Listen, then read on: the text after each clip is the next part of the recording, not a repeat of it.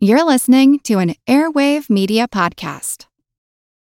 When you need mealtime inspiration, it's worth shopping Kroger, where you'll find over 30,000 mouth-watering choices that excite your inner foodie. And no matter what tasty choice you make, you'll enjoy our everyday low prices, plus extra ways to save, like digital coupons worth over $600 each week. You can also save up to $1 off per gallon at the pump with fuel points. More savings and more inspiring flavors make shopping Kroger worth it every time. Kroger, fresh for everyone. Fuel restrictions apply. Another day is here, and you're ready for it. What to wear? Check. Breakfast, lunch, and dinner? Check. Planning for what's next and how to save for it? That's where Bank of America can help. For your financial to-dos, Bank of America has experts ready to help get you closer to your goals. Get started at one of our local financial centers or 24/7 in our mobile banking app. Find a location near you at bankofamerica.com/talktous. What would you like the power to do? Mobile banking requires downloading the app and is only available for select devices. Message and data rates may apply. Bank of America N.A., member FDIC. Feel like who art Ed? We'll try to spice it. Who art Ed? Mr. Wood art Ed me. Good. Either way, it's ambiguous. It works on so many levels. I know. That's off to a great start. Welcome to Who Arted, where we explore visual arts in an audio medium. I'm your host, Kyle Wood, and for this week's Fun Fact Friday, we're going to be talking about Edmonia Lewis and the death of Cleopatra. I guess I should say right from the start, Edmonia Lewis did not kill Cleopatra, had nothing to do with it, lived thousands of miles and thousands of years apart. In the 1876 Centennial Exhibition in Philadelphia, Pennsylvania, critics were stunned by a 2-ton marble sculpture produced by Edmonia Lewis. The work was The Death of Cleopatra, but after that exhibition, it was found in a series of unusual turns in the life of an artwork. Lewis had quite an interesting life herself.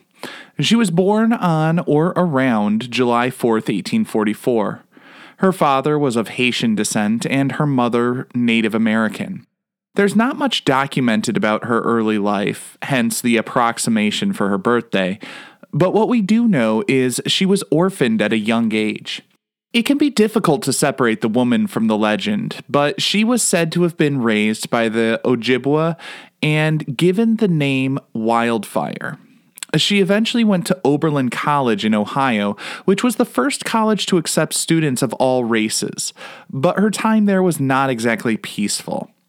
She later said she felt she had no choice but to go to Europe because of the way that she was treated as a person of color in America.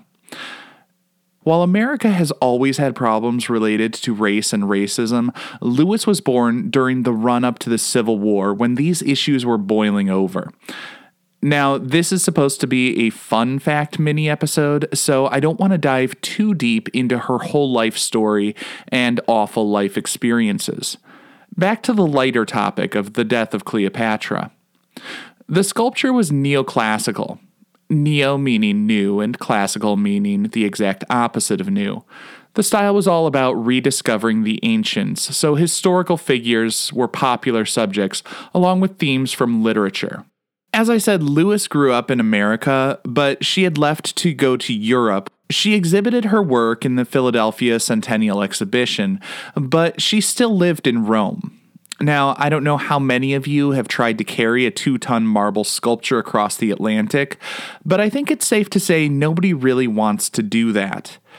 After the show, Edmonia decided it was too much trouble to take that work back home and had it put into storage in Chicago. Somehow, it wandered out of storage, as giant sculptures are wont to do, and it made its way into a saloon in 1892. I guess it was a party sculpture. From there, a gambler and racehorse tycoon got a hold of it. Blind John Condon took the statue to use as a gravestone for his favorite horse, named Cleopatra. Then in the 1970s, the racetrack was turned into a United States Postal Service facility, and Cleopatra had to go. The statue was shipped off to a storage yard where I guess a Boy Scout troop decided it was time to do a little DIY restoration.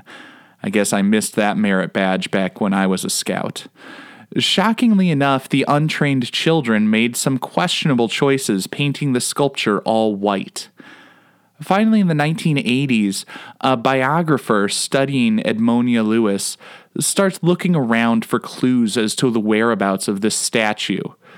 Because while some people had been doing things with the statue, its whereabouts were not necessarily known to art curators and museums and gallerists and people of that world. It just was kicking around with people who needed some way to remember where their favorite horse was buried. So finally, it's tracked down after a dentist in the suburbs of Chicago responds saying that the statue was in storage in a local mall along with their holiday decorations. It took a lot of work and about $30,000, but Edmonia Lewis's sculpture, The Death of Cleopatra, has been professionally restored to its former glory, and now it resides at the Smithsonian Museum of Art. This concludes this week's episode of Who Arted. If you found this tolerable, please like and subscribe on Apple Podcasts, Spotify, or wherever you're listening. You can find images of the work being discussed this week and every week in the show notes, on Twitter at WoodArtEd, and on the website whoartedpodcast.com. Podcast done.